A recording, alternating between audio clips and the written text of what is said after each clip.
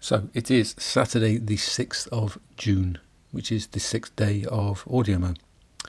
And I've had quite a quiet day today.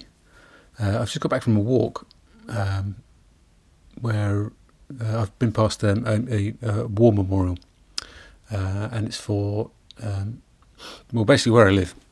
I live in a housing estate of about 200 houses that are built on the old ammunition dumps of RAF Harwell.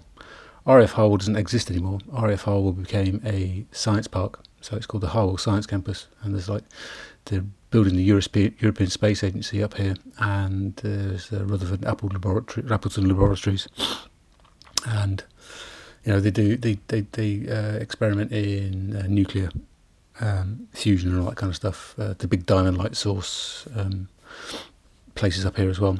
But prior to it becoming a science park, it was an RAF camp, and it was called RAF Harwell. And it turns out that they flew the Horsa gliders and aircraft from this location.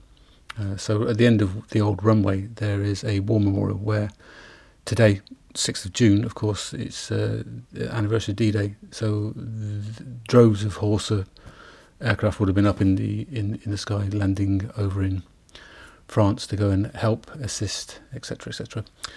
But there's a bit of symmetry, is that because, of course, the Horsa aircraft flew from here, the lane that I live on is called Horsa Lane. My parents came and visited, last year before last, and we went up to the war memorial to have a look at it. And it turns out that my grandfather, who I'm named after, Ernie, used to fly the Horsas as well.